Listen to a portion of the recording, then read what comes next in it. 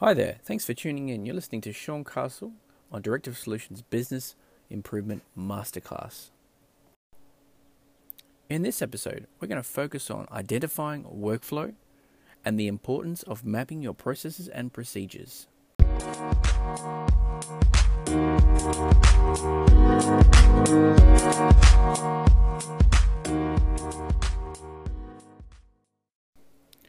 What is one of the most common traits that big successful companies have? I believe on reflection, it is their ability to provide high quality products and services in a consistent manner, which basically means they have mastered their quality assurance through quality control measures. So how are they able to master their quality control? They have clearly documented the best possible way to achieve what they do, i.e. their products and services, and use them as tools to engage their workforce throughout their business. Now let's look at the majority of small businesses. For most small business owners, it is a foreign concept to have developed written processes and procedures. And from my experience working with business owners, this becomes apparent when the key people within their business, such as the business owners themselves, fall ill or go on holiday, as it is only when you are away from your business that you can truly test how well it runs. So what is a process document? It's a simple document that visually outlines the flow of tasks, decisions, and accountabilities that are required in order to achieve a desired outcome. Whereas a procedure is a detailed document that contains all the health, safety, environment, and quality information required to complete a specific task in a step-by-step nature. Usually that includes written, visual, or potentially also video format. So in summary, a process is a high-level snapshot of the step-by-steps, whereas a procedure is the detail given to the person executing the work to carry it out effectively. So we've identified processes and procedures are pretty important in business to reduce key person risk, or take everything that's out of someone's head and put it onto paper so that they don't necessarily need to be the one that does it. Now, how do we go about doing that? How do we go about creating procedures when you've never created them before? Well, here are the 6 key ways that you can identify, develop, and implement procedures and processes into your business. Step 1, refer to your organizational chart. Now, if you don't have an organizational chart, what I mean by that is who does what in your business in a hierarchical structure or tree. Because it effectively, with role descriptions and responsibilities in your business, is the contents page of the systems, processes that you need to map out and put in place or start with. It shows you who owns what and where. So start with developing a list of systems that you require based on the roles and responsibilities in your business. Step 2, prioritize your mapping efforts based on the big list of systems or processes that you've identified from mapping out through the different roles and responsibilities in your business. Now, the reason we do this is it can be quite overwhelming based on quite a large list of systems that you need to create. And rather than trying to tackle them all at once, just tackle the ones that are most important for the business right now. Now, to identify which ones are the most important, there's 2 key factors that you can use. The first factor is the level of key person risk. And what that means is the person or the systems that are in place in your business where there's only one person that knows how to do that task or how to do that system or owns that system are priority 1. Because if that person is sick, ill, or unavailable, that won't get done. The second factor is the frequency of use. So you might have a system that one person knows, but if they only use it once every 2 years, it's not really priority. But if you have a system or a task that gets done on a daily basis and only one person knows how to do it, that would be priority 1. Step 3, defining the stakeholders for each system. This will determine who needs to be in the room when you get everyone together to map out the draft for each system.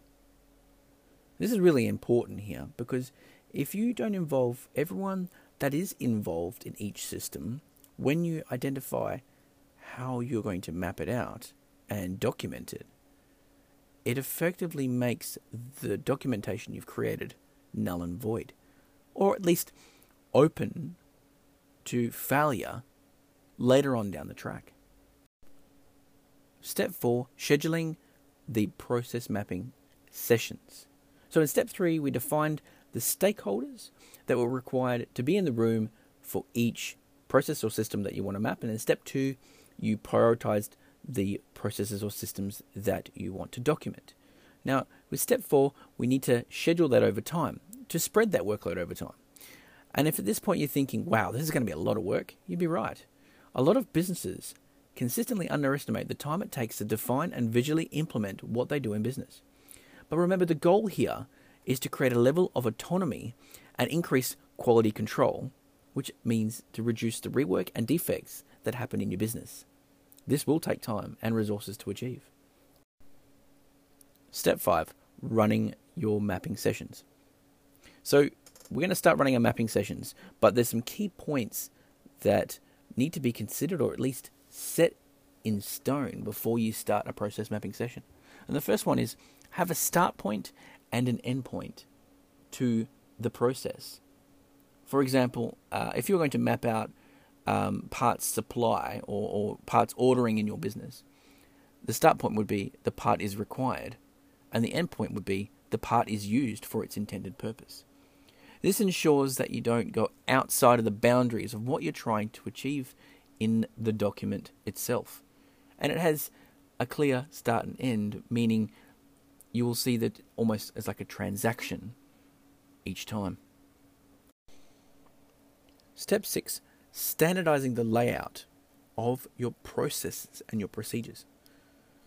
Now, process maps or flow diagrams are a visual tool, and they need to be the same color and layout throughout your business so that when people change roles or move around the business, they clearly know what they're looking at and ideally who owns what during each process. Now, there are many process mapping methodologies out there, but the basics are as follows. Most process maps start and end with an ellipse shape, and that is the start or end point for that process. Rectangles are tasks or actions associated inside that process. A diamond is a decision point where 1, 2, or 3 more options may be available when you get to that point. So an example here would be, it might be yes, no, or maybe, or it could be high, medium, or low. It enables multiple directions for a process to take, which is a bit of contingency planning in case some things don't always go the way they should. And a circle is a reference to another process on another page, whether that be somewhere in that document or in a different document elsewhere in the business. Colors normally determine accountability. So the color would determine, you determine a legend somewhere on each of the processes, and you assign a color to each role, department, or responsibility. And that way, as you go through the map, you know who is accountable for that particular task, decision, or other reference. So in summary, we've identified a range of processes required to be documented in your business based on your org chart, roles and responsibilities in your business. We've prioritized the efforts to mapping those based on the level of risk and the frequency of use. We've defined the stakeholders that need to be involved in the mapping sessions to ensure we get a clear understanding from all perspectives. We then schedule the mapping sessions in advance to spread the workload over time. We set a start and end point for each process document so that we can have clear boundaries. And we've standardized the layout so that it can be easily identified throughout the business. These are some key steps that if you go forward now, and sure, it is quite a lot of work, but take it slowly, do one at a time, you will eventually get to the point where decisions get made in your business without you even being there, and hence creating that level of autonomy, allowing you to step back and think more strategically. Thanks for listening.